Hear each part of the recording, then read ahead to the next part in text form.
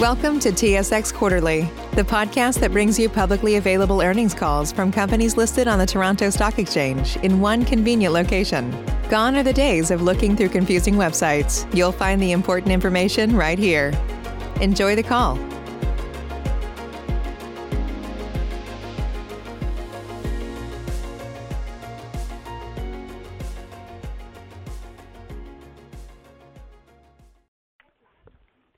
Good morning and welcome to the Q3 2020 Financial Results Conference Call for HLS Therapeutics. On this morning's call, we have Gilbert Godin, Chief Executive Officer, and Tim Hendrickson, Chief Financial Officer. At this time, all participants are in a listen-only mode. Following management's presentation, we will conduct a question-and-answer session during which analysts are invited to ask questions. To ask a question, please press star 1 on your touch-tone phone to register. Should you require any assistance during the call, please press star 0. Earlier this morning, HLS issued a news release announcing its financial results for the 3- and 9-month periods ended September 30th, 2020. The news release, along with the company's MD&A and financial statements, will be available on HLS's website and on SEDAR. Please note that a slide accompanying today's call can be viewed via the webcast, a link of which is available in the company's Q3 results press release and at its website on the events page. Certain matters discussed in today's conference call or answers that may be given to questions could constitute forward-looking statements. Actual results could differ materially from those anticipated. Risk factors that could affect results are detailed in the company's annual information form, which has been filed on SEDAR and can be accessed at www.sedar.com. During this conference call, HLS will refer to adjusted EBITDA. Adjusted EBITDA does not have any standardized meaning prescribed by IFRS. Adjusted EBITDA is defined in the company's press release and annual filings that are available on SEDAR and on the company's website. Please note that all financial information provided is in U.S. dollars unless otherwise specified. I would now like to turn the meeting over to Mr. Godin. Please go ahead, sir. Thank you, operator. Good morning, everyone, and thank you for joining us. On our call today, I will start off with a look at recent operational developments and activity within our product portfolio. Tim will follow with a more detailed look at our financial results, and then we will hold a Q&A session. The third quarter results reflect the strength and the stability of Clozaril, our foundational product, which continues to perform well despite the COVID-19 pandemic. Clozaril's patient counts and sales level in Canada are up in 2020, reflecting the essential nature of this medication and the significant difference it can make in the lives of those suffering from treatment-resistant schizophrenia, or TRS, a chronic and serious condition. With a quick look at the headline numbers, Q3 revenues was $13.1 million, adjusted EBITDA was $4.5 million in spite of one-time charges, and cash from operations was $2.4 million. On a year-over-year basis, these numbers reflect that 2020 has been a year of significant investment in Vascepa, which we expect will generate substantial rewards for the business for years to come. Operationally in Q3, we continued to press forward and make good progress on our Vascepa launch, despite the challenges prevailing in the healthcare system.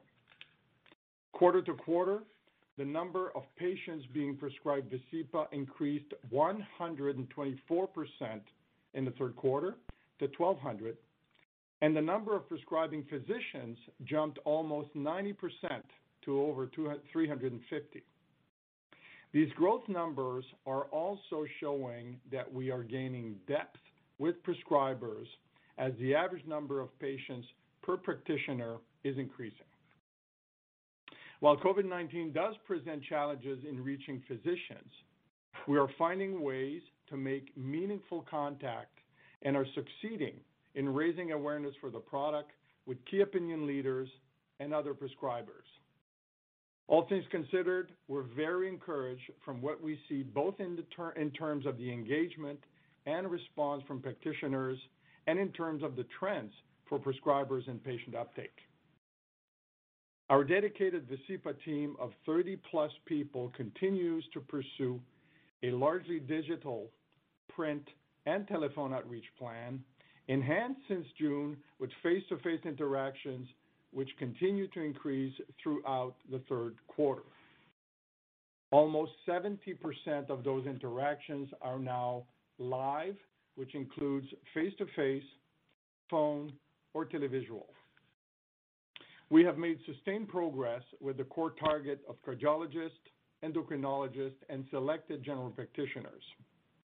Given the fluidity of the healthcare environment, we continue to explore all options available to broaden our reach and accelerate prescriber awareness, including the potential benefits of a co-detailing arrangement to extend our reach to a broader base of general practitioners. The important thing to remember is that as our cumulative efforts reach and then exceed minimum frequencies of interactions with the key prescribers, we have growing evidence that the product's benefit results in usage that is consistent with a life-saving cardiovascular breakthrough product. Cardiovascular disease remains the number one killer worldwide. Statins alone are not enough. Vascepa is the first and only Health Canada approved drug that has been proven to significantly reduce the risk of death or major cardiac event in its indication. As the only drug in its class, it has the potential to improve the lives of hundreds of thousands of Canadians. At this point, I would like to turn your attention to the slide that is viewable on the webcast. If you missed the opening preamble, the webcast link can be found in our press release issued this morning and on our website in the events section. We get asked frequently, how is the Vascepa launch going? So we decided to provide a few elements to help people appreciate what has been accomplished so far. So looking now at the slide titled Vascepa Recent Analogs, 2-year comparison, this slide shows Vascepa script performance to date and compares it to the post-launch script performance of 2 other cardiovascular drugs, Eliquis and Pradaxa, which were launched in Canada in 2012 and 2010, respectively. Bear with me, as no analogs are perfect, but these 2 drugs are oral anticoagulants, and the oral anticoagulant market is a relevant analog for Vascepa, and we include their historical experience here for illustrative purposes only. They have a similar aim in terms of cardiovascular risk focus, a similar market size potential, and an overlap of healthcare practitioners. The purpose of this slide is twofold. First, as we look at the first 3 quarters, it illustrates that product launches, even large products, are slow in the initial phases as companies engage with the few but the very influential specialists and key opinion leaders. We are pleased to report that Vascepa has posted impressive numbers during that time, especially when you consider that having launched mid-February, Q1 was effectively a 6-week quarter. And secondly, since then, we were under the effect of the pandemic. Secondly, we have posted on the far right side of the slide where those 2 analogs have ended at peak after their launches, sometimes 4, 5, or 6 years later, in terms of patient counts. We have done so to put those numbers into perspective with our anticipated peak year potential of 130 to 150,000 patients, which is the base for our 275 to 325 million Canadian dollars in peak year sales target. The y-axis shows the number of prescriptions written in that quarter. The table at the bottom of the slide shows actual script data for HLS for each of the 3 quarters this year, and then a range of script levels for Q4 this year and for each quarter next year. It's what we call internally the hurricane cone. For Eliquis and Pradaxa, the table shows actual script data for each of the first 8 quarters post their launch. So what does this slide tell us? Well, 7 things. First of all, as I said before, it suggests that we are off to a very good start with Vascepa. It also suggests that in the case that as is the case with Pradaxa, a relatively slow start can still result in a very robust patient penetration number at peak year. That the curve that is relatively flat in the beginning can really ramp up after several years. Like the case for hurricane tracking science, the course that COVID-19 takes in the coming months and quarters could impact these numbers, as well as other factors, such as gaining additional payer coverage. But as is our fashion, we will work to mitigate, to neutralize, or to capitalize on those external factors. Most importantly, it doesn't change the fact that the need for Vascepa is immense, the solution is unique, and therefore the Vascepa potential remains unchanged. In August, on our second quarter call, we increased and narrowed our peak year sales estimate to $275 to $325 million from the previous $200 to $300 million. Despite everything that is going on, we're confident in our ability to achieve this target as we progress through our launch. Let's also not forget that we achieved several important milestones in the quarter, on top of others achieved earlier this year. Collectively, these de-risking factors include 8 years of data exclusivity, which was granted to us in January of this year, a portfolio of up to 15 patents, which could extend market protection well into the 2030s, CADTH's recommendation issued in the third quarter to reimburse Vascepa for patients with established cardiovascular disease, PMPRB's positive notification on introductory pricing for Vascepa, also issued in Q3, continued scientific progress with the publication of the EVAPORATE trial that showed that Vascepa caused plaque regression in the arteries of those patients taking Vascepa on top of a statin versus those patients that were only taking a statin. And as of today, almost 50% of all privately covered lives now have coverage for Vascepa, which includes just under 50% in Ontario and just over 60% in Quebec, Canada's 2 largest provincial markets. These developments, and in particular those with CADTH and PMPRB, signal the passing of a critical stage of our journey, one that is conducive to opening up the market to allow us to fully execute on our launch strategy. With the prospect of updated cardiovascular guidelines in the near future, we are hopeful that Vascepa will gain the same degree of medical and scientific recognition in Canada that has been granted by leading medical societies in the United States and in Europe.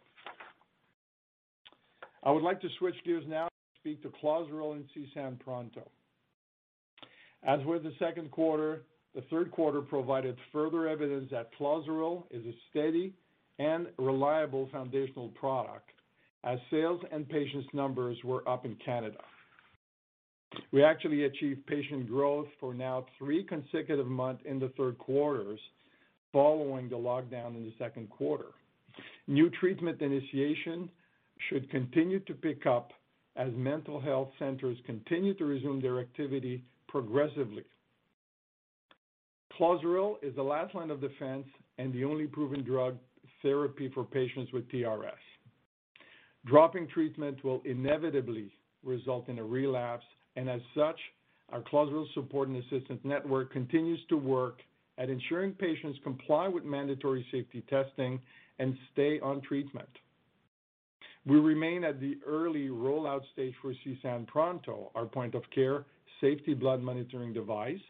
But as with Vascepa, The response from practitioners is enthusiastic and points to a promising future for the product. We deployed in 12 locations across 8 institutions in the third quarter, and we are pleased to be making headway on the rollout, though, as you'd expect, it is moving at a more modest pace due to COVID-19. We added to our foundational base of products in the third quarter with the acquisition of a long-duration portfolio consisting of 4 diverse royalty products that are or will be marketed globally by healthcare leaders: Takeda, Boston Scientific, Pfizer, and Sanofi Genzyme. The portfolio is expected to generate adjusted EBITDA of approximately $11 million per year on average for the next 10 years, and an annual IRR in excess of 20% during that period. This transaction is consistent with our strategy to generate stable and durable revenue and cash flow from foundational assets to support our growth and acquisitive growth opportunities. It also helps to replace the revenue and adjusted EBITDA for our current royalty product, Absorica, as our agreement is expected to wind up at the end of 2020. We also have 3 products in the pipeline: Perseris Trinomia and MyCare Insight. Saladax has filed MyCare Insight with Health Canada, and it is now under review. As a diagnostic, its review period is shorter, so if approved, we believe we could have the opportunity to launch in the first half of 2021. The other 2 products remain in the review period. These 3 products would provide complementarity and additional scale to our 2 therapeutic areas, cardiovascular and CNS, and bring novel treatment options to practitioners in those fields. As always, the strength of our balance sheet and our access to capital through our credit facility will continue to enable our business development activities to drive further growth. Finally, today we announced the implementation of a normal course issuer bid for purposes of acquiring our shares on the open market. From time to time, the value of our share in the public market may provide the opportunity to acquire stock at prices that we believe do not reflect the true underlying value of the business. We've put in place the NCIB to enable us to take advantage of these opportunities. With that, I will turn it over to Tim for a closer look at our third quarter financials. Tim? Thank you, Gilbert, and good morning, everyone. Starting with revenue and product sales, our product sales in Canada were up 7.8% in Q3, driven by the introduction of Vascepa earlier this year and continued growth in Clozaril. At this early stage of the launch, Vascepa sales are not yet material. However, as Gilbert said earlier, we are encouraged by the favorable physician engagement and script trends, along with consistent and growing replenishment orders that we are seeing. Clozaril net sales in Canada for Q3 of this year were up 2.3% in Canadian dollars from the same period in the prior year, and up 5.8% in Canadian dollars for the year-to-date period versus the same period last year. Actual growth rates as reported in U.S. dollars were lower due to the weakening of the Canadian dollar versus the U.S. dollar during the quarter and year-to-date periods. We are pleased with this performance when considering that in the year-to-date period, 6 of those 9 months have been during the pandemic. Clozaril product sales in the U.S. market declined $0.3 million, or 6.3% in Q3 of this year compared to Q3 last year, and were down a similar percentage year-to-date. However, Clozaril volumes and gross sales are relatively flat on a year-over-year basis for both the third quarter and the year-to-date period, up 1.1% and down 0.8% respectively. The decline in reported product sales compared to the prior year periods reflects more favorable gross-to-net adjustments in the 2019 periods. Absorica royalty revenue this quarter was $1.8 million, consistent with the royalties in Q2 2020, but down 24% from Q3 of last year. Overall, this transaction has served us well, and looking forward, we still expect our economic benefit from Absorica to terminate at the end of 2020 as planned. As Gilbert mentioned, on September 30th, 2020, we acquired a diversified portfolio of royalty interests on the global sales of 4 different products. While the acquired interests include entitlement to the royalties for the third quarter, estimated at $2 million, these royalties have not been included in HLS revenues for the quarter and instead are recorded as acquired receivables as of September 30th, the day when the acquisition closed. We look forward to collecting these first royalties in the next 4 weeks or so. Going forward, royalties for future quarters will be reflected as revenues and included in adjusted EBITDA in their respective quarters. We believe the transaction has great potential to drive steady and reliable cash flows for the business. We expect the portfolio will generate adjusted EBITDA averaging just under $11 million annually over the next 10 years, which suggests an implied acquisition multiple of 5.5 times adjusted EBITDA, including payment of all of the regulatory and commercial contingent milestones in due course. Regarding terms of the transaction, we paid $30.8 million upfront and incurred $900,000 of transaction costs. We also have contingent commitments of up to $10 million in regulatory and $18.5 million in commercial milestones over the life of these assets. At this point, both the timing and achievability of these milestone payments is not known.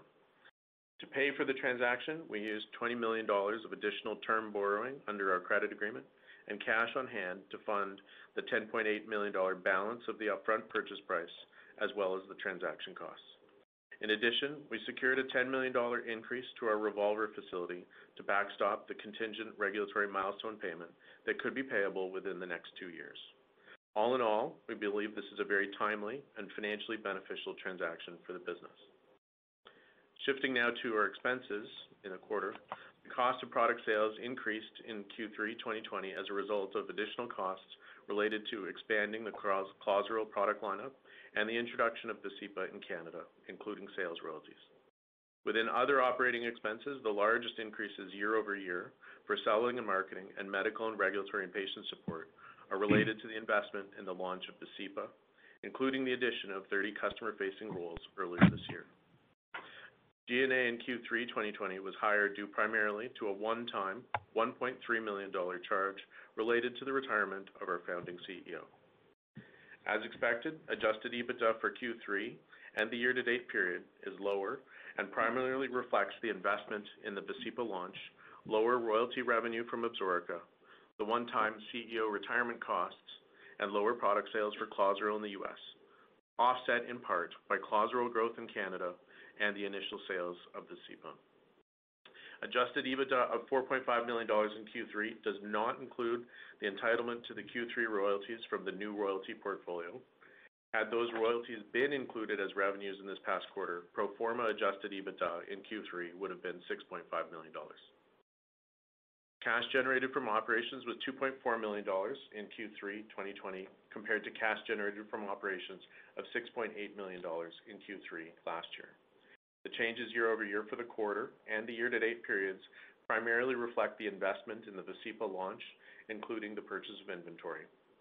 As at September 30th, 2020, the company had cash and cash equivalents of $20.9 million compared to $47.1 million at December 31st, 2019.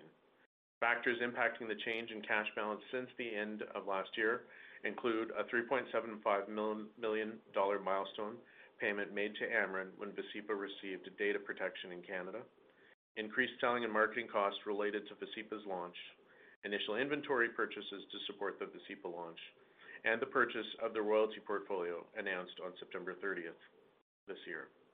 Overall, we continue to have a very strong financial position with $20.9 million of cash, a $35 million revolving facility that remains undrawn as of today, and under the terms of our existing credit agreement, we are also able to request incremental loans up to a maximum amount of $70 million to support acquisitions and other growth opportunities. In addition, earlier this year, we filed a preliminary short form base shelf prospectus to raise up to Canadian $250 million over a period of 25 months should the appropriate strategic opportunities emerge.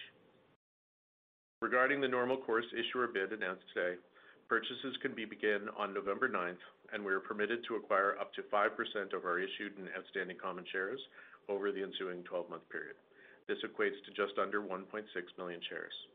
And finally, the next quarterly dividend will be paid on December 15th to shareholders of record on October 30th.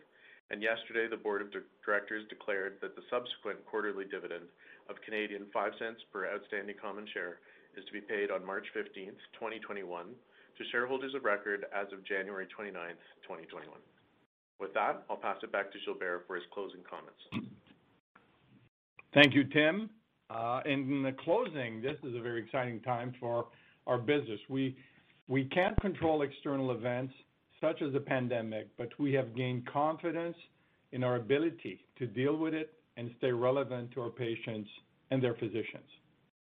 I believe we have built a strong foundation at HLS with respect to our people, therapeutic areas, technologies, North American reach. By any measure, we're all well positioned to convert on the opportunity ahead of us. Our top priority right now and into the near future are the continuation of the successful launch of Vascepa and the steady deployment of CSAN Pronto in the mental health community. To bring such novel and effective treatments and technologies to Canadians is truly an honorable experience, and of course, through a successful execution, we have the potential to deliver substantial growth in value for our shareholders. That concludes my prepared remarks. At this point, I will ask the operator to please provide instructions for asking questions. Operator? Thank you. Ladies and gentlemen, if you do have a question, please press star followed by 1 on your touch-tone phone. You will hear a 3-tone prompt acknowledging your request. And should you wish to withdraw your question, simply press star followed by 2. And if you are using a speakerphone, we ask that you please lift the handset before pressing any keys. Please go ahead and press star 1 now if you have a question. And your first question will be from Noel Atkinson at Clarus Securities. Please go ahead. Good morning, Gilbert and Tim. Well done in Q3, and thanks very much for taking our questions this morning. Just had a few questions, just largely related to Vascepa. So thank you very much for providing the sort of that outlook in terms of how Vascepa patient activity looks like it might ramp. What are you expecting within those estimates for Q4, Q1 kind of time frame in terms of what's going to happen with COVID and related lockdowns again and that sort of thing? Like Amarin was talking about headwinds in the U.S. market this morning. So what are you guys assuming in that forecast? Actually, we painted a picture, and I referred to what I call the hurricane cone, kind of defining here boundaries of what could happen next, recognizing that we don't control the pandemic. We don't control if the province of Quebec or the city of Toronto or any other place for that matter may make decisions that trigger a second phase of a lockdown. What we know for sure is that we found ways to mitigate those circumstances should they arise. We found ways to continue to make some progress, get some tractions, generate prescriptions on the patient profile that really can benefit from Vascepa. So we want to be extremely cautious. This is not guidance. This is not a forecast. This is, as I said, painting a picture of the things that could come forward that are consistent with the recent past, but being always grounded in the reality of what's happening and what we do control and what we don't control. So I think that,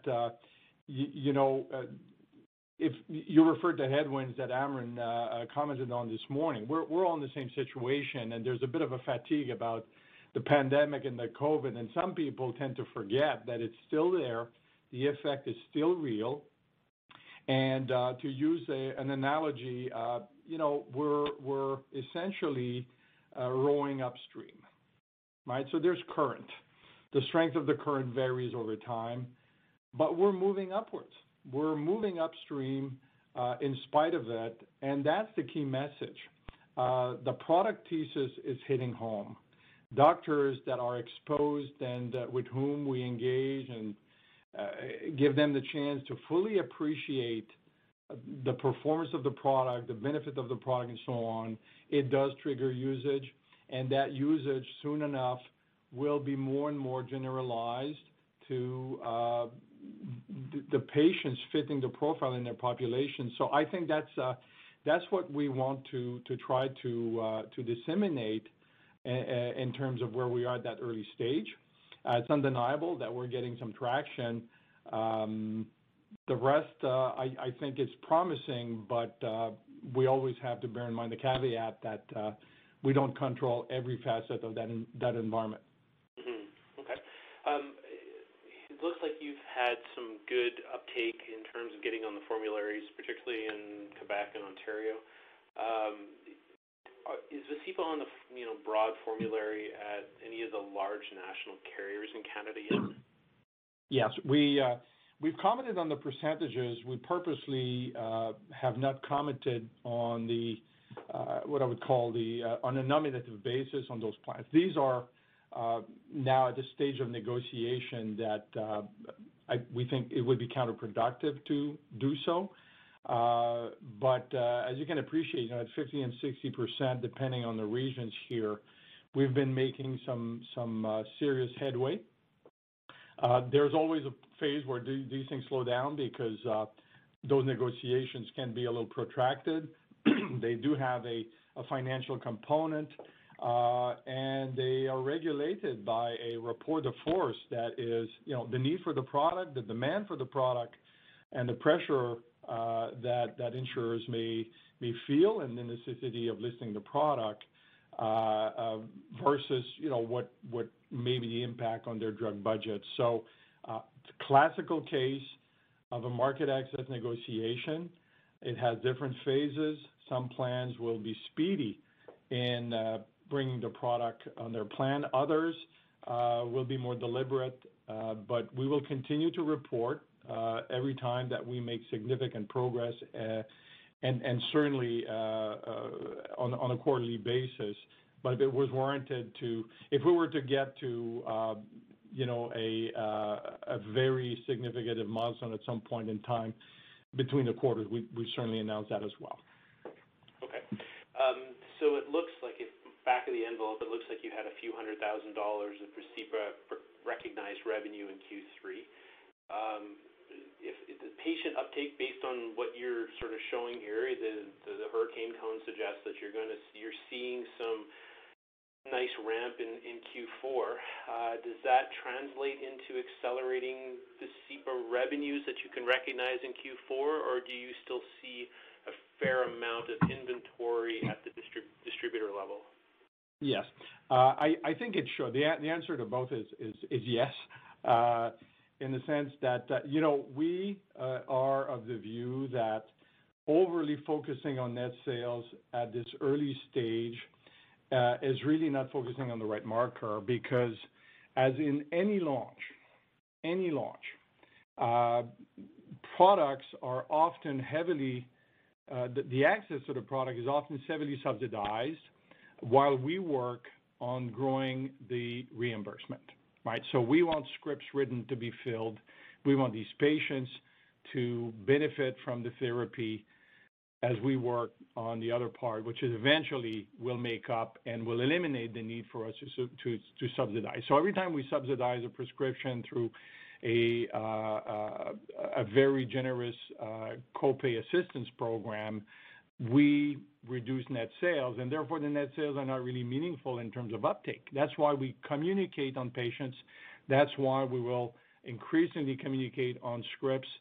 This is where your eyes should go, and this extrapolation and progression and patient progression should in the future and at the right point in time should be valued at that guided number of about $200 per month per script once we get to that steady state. So that's why we've always been a bit ambivalent, and we do not communicate on product level revenues.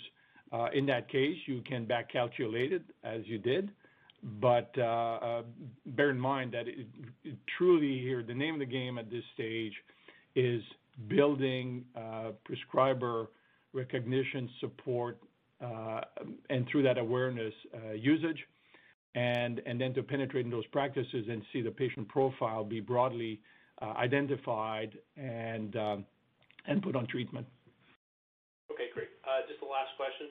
Do you have any year-end price changes planned for Clozaril or announced for Clozaril in the U.S. or Canada? As you know, Canada is a price control country. We would typically not talk about price, but I would say very, very unlikely. We have a compliant price point. We're in the very early stages of our launch. I don't think we'll do anything to rock the boat or create any kind of controversy on that point. I don't think it's warranted. We want the product to be affordable. We're negotiating with payer on the base of this introductory price, so very unlikely. Okay, great. Thanks, guys. Much appreciated. Our pleasure. Thank you, Noel. Thank you. Next question will be from David Martin at Bloom Burton. Please go ahead. Good morning, Gilbert and Tim. First question.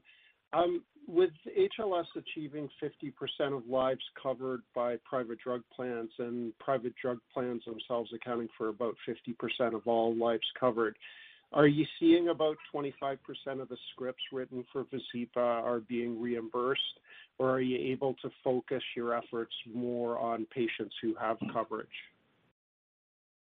Good morning, David. Thank you for your question. What we monitor, because we don't always have that granular detail that you're alluding to here, is how that copay assistance is evolving over time. In other words, when you launch a product, if you're willing to help with every script written, you should see very little reimbursement and therefore a high level of assistance. And then as they start to and as those scripts are adjudicated and there's more and more coverage, then the average support goes down. So that's what we're monitoring.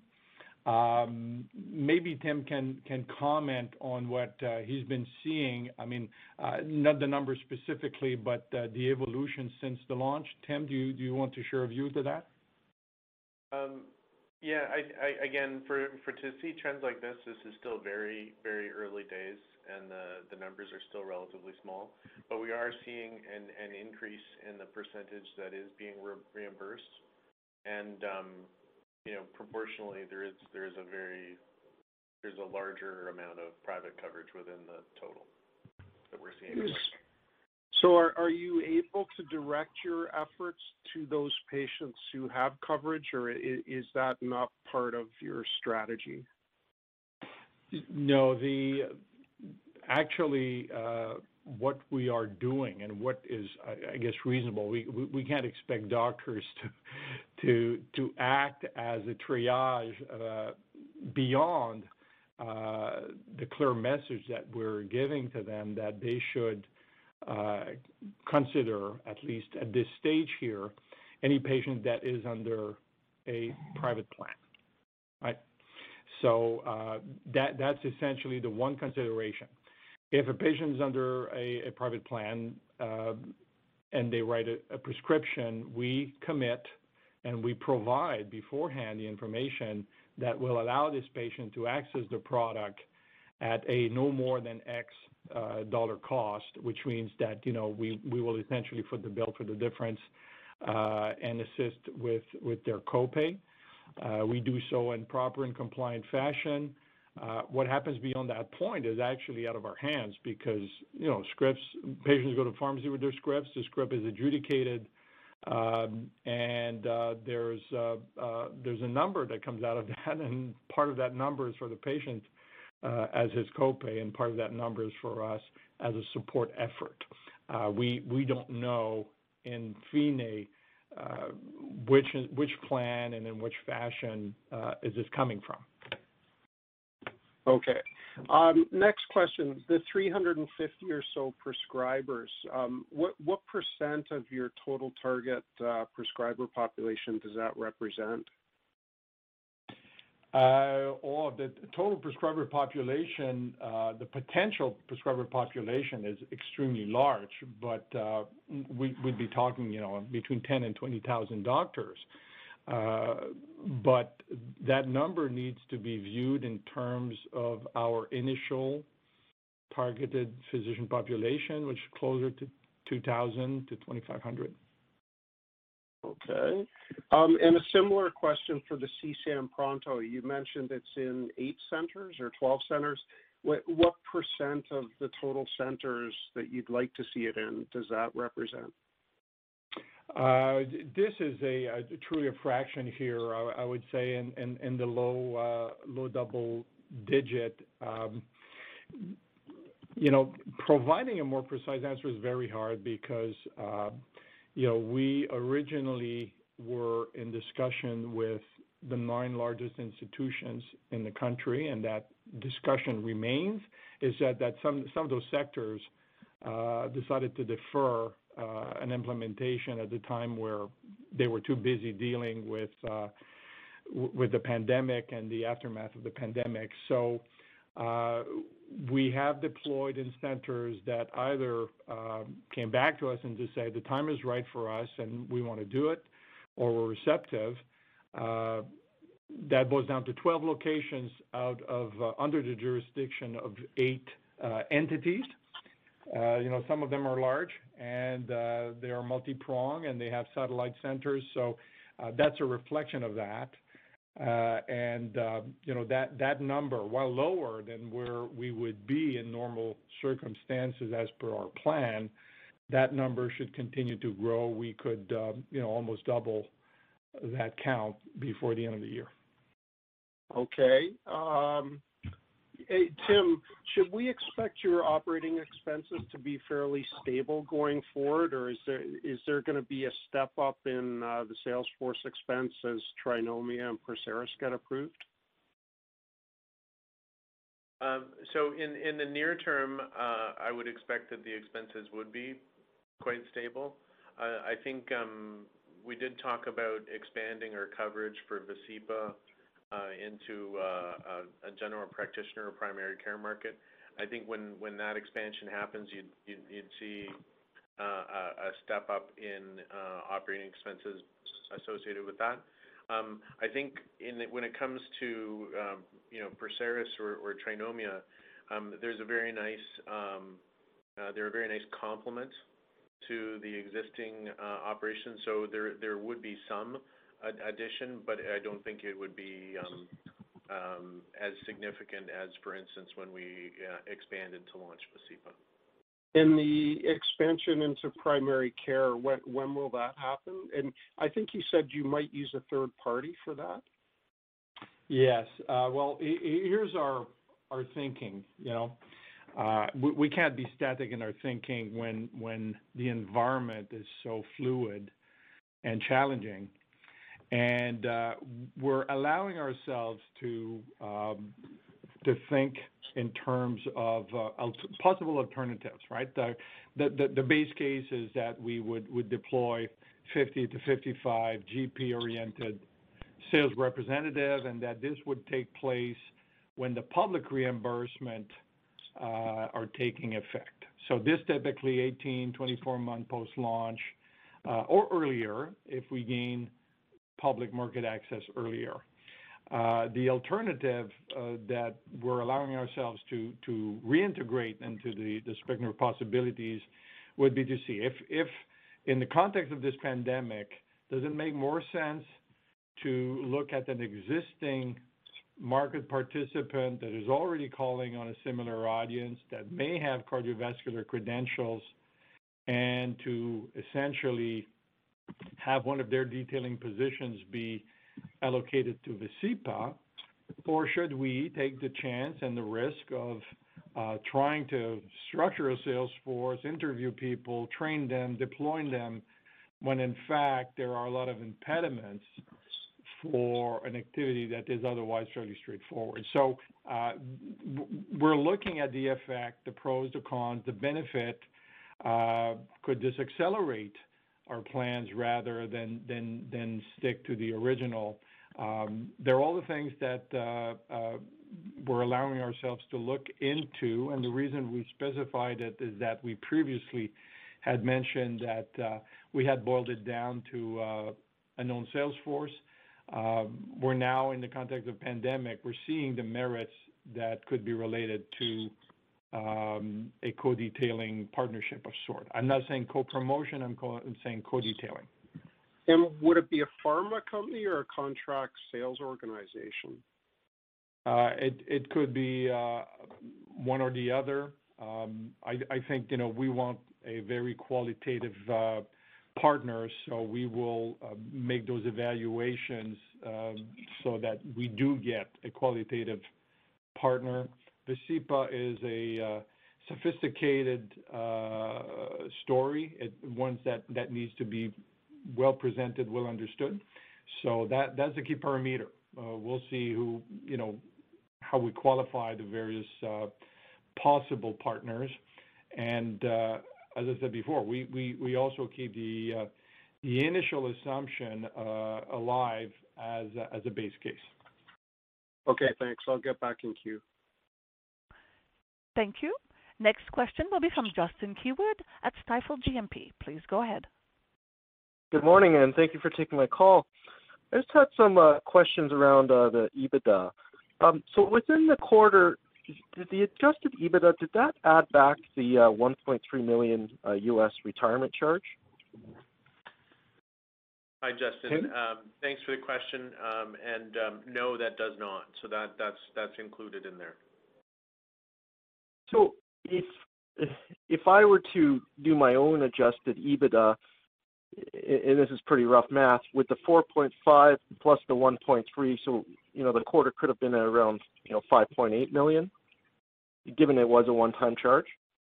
Yeah, excluding the one-time, that's where the quarter would have been. Yeah. Okay, and then I also sorry to interfere, but that also excludes the royalty interest, which is, Tim, to the level of $2 million. So technically, if you want to really bracket the whole thing, it could be also as high as 7.8. Right, and that's actually my next question of clarification. And just to understand that pro forma EBITDA number, would that include any of the Absorica remaining royalty, or is that additional $2 million? Is that kind of like a net new royalty number going forward? The $2 million is tied to the recently acquired royalty interest.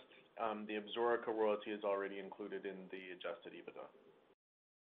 Okay, and just so I understand that royalty from Absorica, I think we're anticipating a very small amount for Q4, and then the economics of that asset, we shouldn't expect anything going into 2021?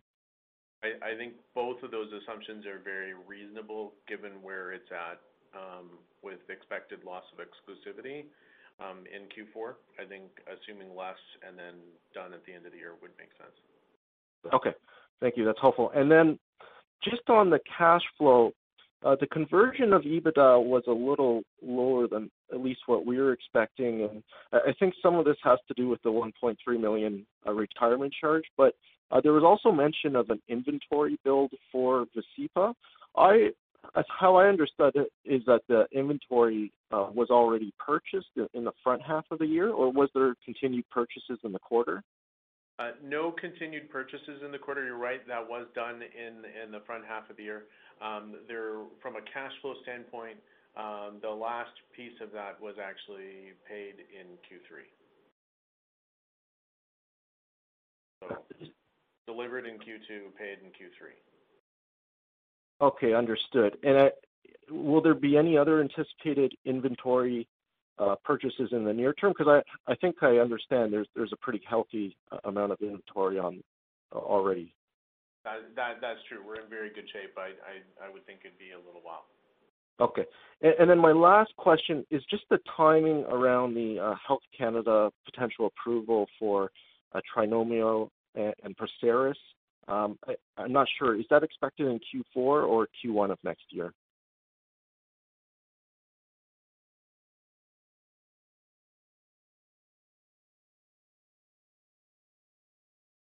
Hello? I was expecting Gilbert to answer that. I think he's having some technical difficulties. So the Health Canada action date, if you will, for PERSERIS is actually coming up. So I would expect we would hear something this quarter. Okay, and Trinomia? That's just a little bit behind that, likely also this quarter. Okay, I appreciate that. Thank you very much. Thank you. And your next question will be from Chelsea Stellick at AI Securities. Please go ahead. Hi, good morning, gentlemen. So I just have one question.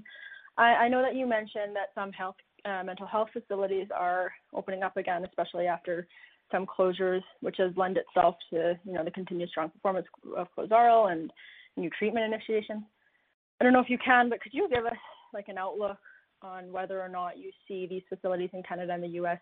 continue to remain open as the second wave is among us, or how you foresee that will impact your fourth quarter? Hello.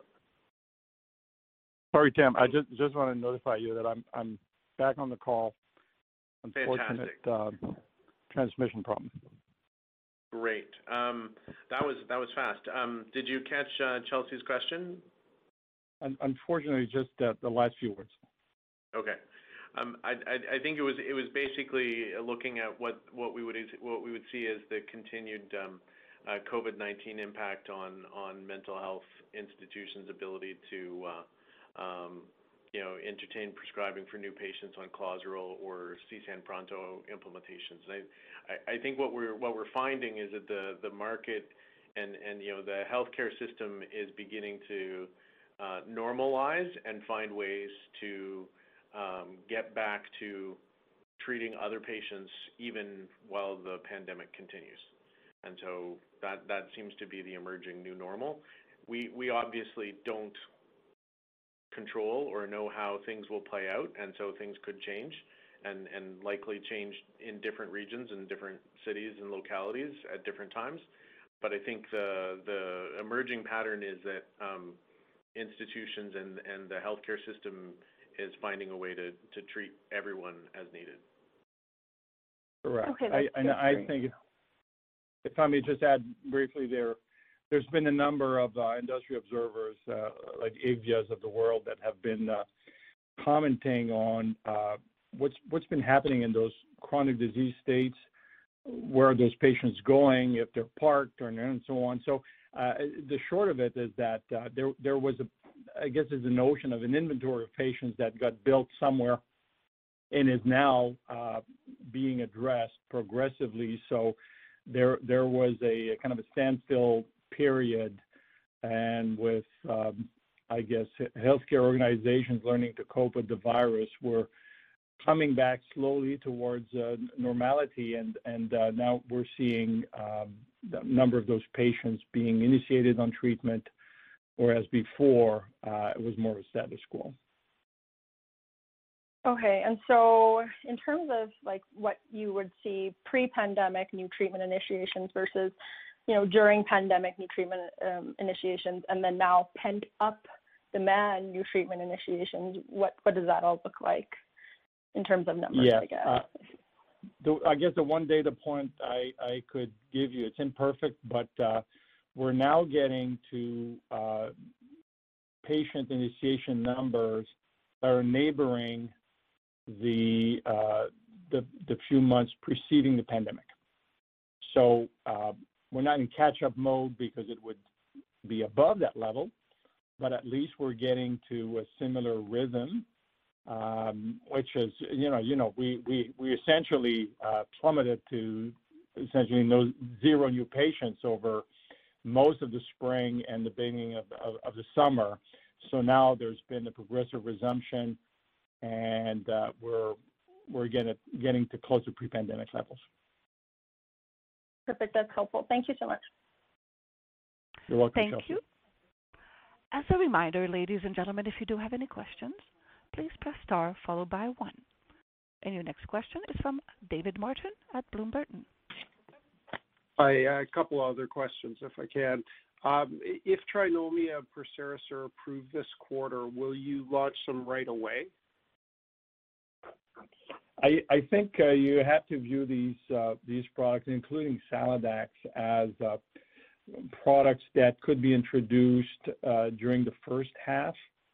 We're in an environment here where we have to just here to talk again about the pandemic. Be mindful that this is not normal operating conditions, and to get ahead of ourselves before we have all the facts and can launch in efficient fashion can only drive costs up prematurely, and therefore that's, in our view, one of the definitions of a risk.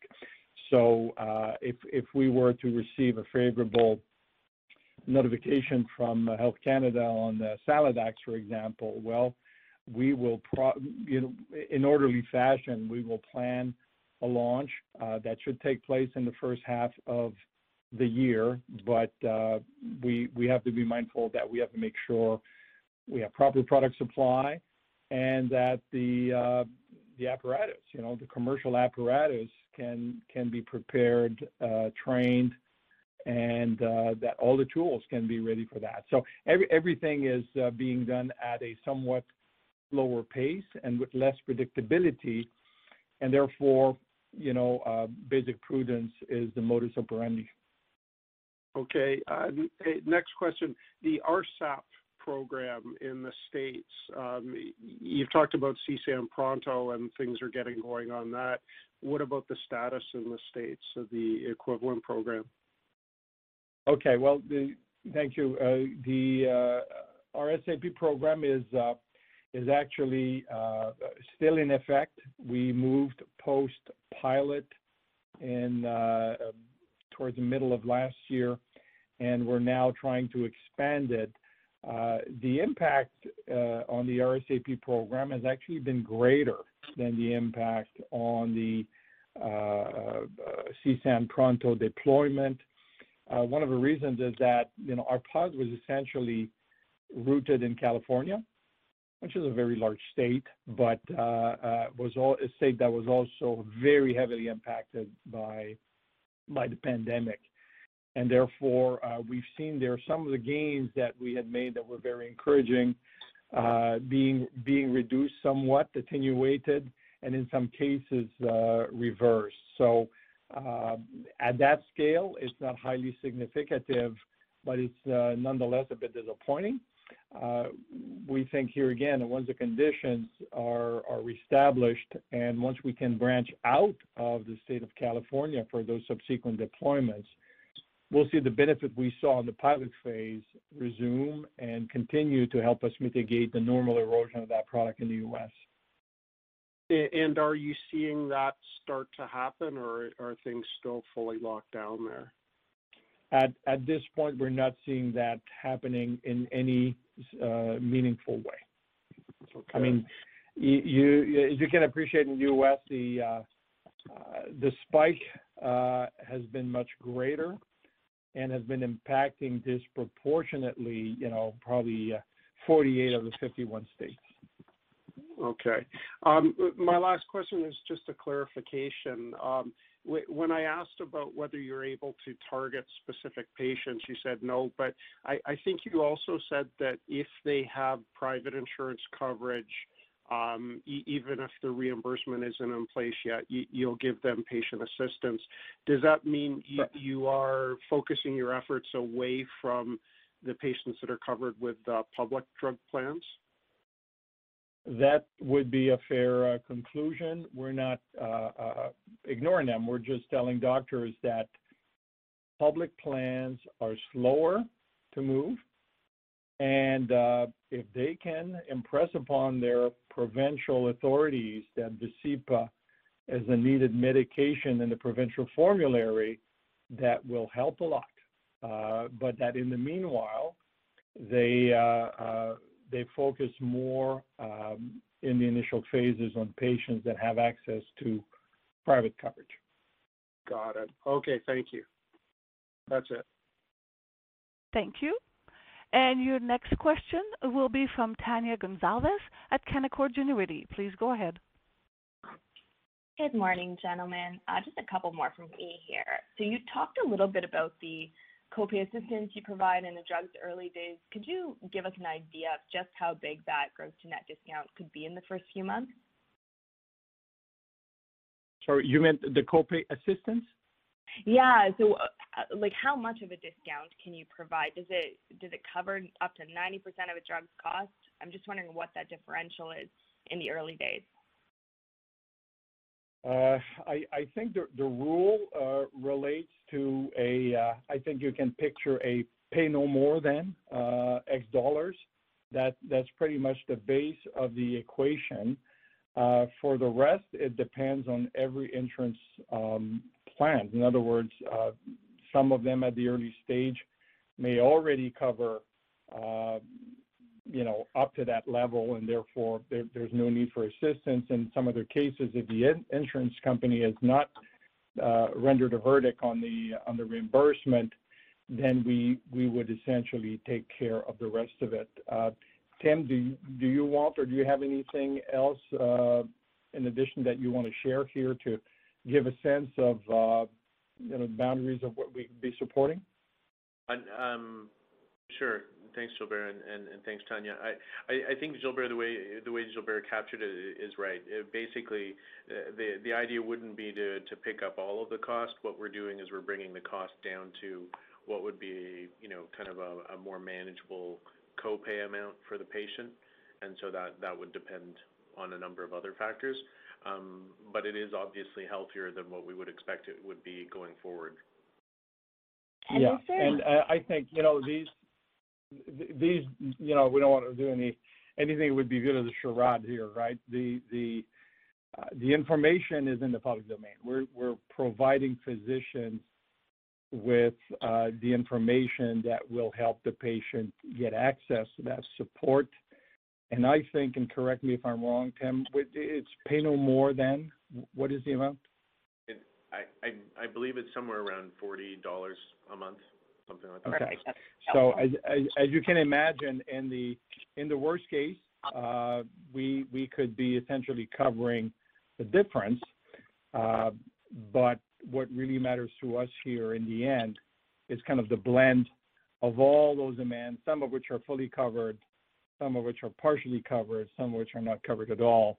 But these are the three elements in the equation. I think anything more specific would be hard to present. We're looking at it in an aggregate fashion. No, that's perfect. That was really, really good color. And thank you again for the chart that you showed us in the slide deck. I think that was really helpful. I think you previously estimated that the pandemic has pushed the sales curve out about 2.5 to 3 months. Is this still the case, looking at these script volumes? I think that this notion of shifting the curve was because we got in a bit of a holding pattern, right? And I think we've used terms such as retooling, finding new approaches, adapting the tools to the new reality. And in that period of time, we had very little interactions or productive interactions with doctors. So that was essentially the passage of time with us not stimulating or acting on the market. We evaluated approximately 2.5 months, 2 to 2.5 months of an idling of sort. Since then, I think, as some of those numbers could attest to, we've renewed with the doctors. We're getting some traction. We're seeing the results happen here. And it's more in terms of what is the buffering effect of the pandemic, because as happy as we are with the types of actions and the mitigation strategy, the effective mitigation strategies, it is still not equivalent to what we would do otherwise in the normal environment with 30 client-facing personnel interacting face-to-face X times per day, every day of every week. Right. So the question would be, what was the buffering effect? I don't know. It is there. It's very real. We would be posting better, stronger numbers, but we're quite pleased with the performance and our ability to mitigate a lot of the slowdown that's being induced by harsher conditions in the field. Okay, excellent. Switching gears here, do you have any update on the search for a new COO? The search is yes, we're smack in the middle of it. It's following its course, and we're hopeful that comes the beginning of next year that this could come to a conclusion, but progressing normally. Okay, and one more from me here. The sales and marketing expense looks to have downticked from levels in Q1 and Q2. Could you maybe talk to why that is? I would have expected it just continues to ramp, or at least stay steady with your number of salespeople staying steady, and maybe just provide us an update. I know you have over 30 people committed to Vascepa. Could you give me an exact number? Sure. I'll answer the second question, and Tim can comment on the former. So we have constituted 23 sales territory across the country. We have, I think, 6 medical and scientific liaisons. We also have key account managers, and of course the supervision on the field of the personnel. So that's kind of the rough equation here. We say 30, it could be a bit more, but I think it gives a good sense of what the footprint is. Tim, you want to comment on the front end? Certainly. I think in general we should see relatively stable expenses in that area now.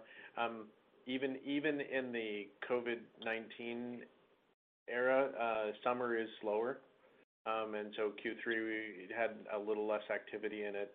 And of course, the earlier quarters this year also had a lot of the additional costs for getting actually launching the product, getting all of the tools and training in place. And then as we went into Q2, we had a little bit of retooling to do to move to a more virtual or electronic environment, and then some lighter activity months during the summer. But I think you can probably normalize for all of that and be a pretty steady amount going forward. Perfect. That makes sense. That's all from me. Thank you so much, gentlemen. You're welcome, Tanya. Thank you. And at this time, we have no further questions registered, so I would like to turn the call back over to Mr. Godin. Thank you, operator, and thank you for being with us. Thank you all for participating in today's call. We hope that you and your loved ones stay healthy and safe, and we look forward to speaking with you and reporting to you in the coming quarters. Thank you. Have a wonderful day. Thank you, sir. Ladies and gentlemen, this does indeed conclude your conference call for today. Once again, thank you for attending, and at this time we do ask that you please disconnect your line.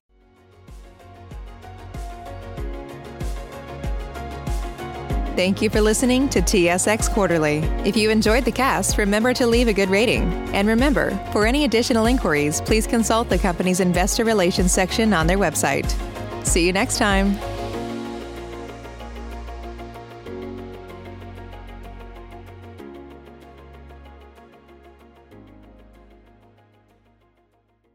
What's so special about Hero Bread's soft, fluffy, and delicious breads, buns, and tortillas? These ultra-low net-carb baked goods contain zero sugar, fewer calories, and more protein than the leading brands, and are high in fiber to support gut health. Shop now at hero.co.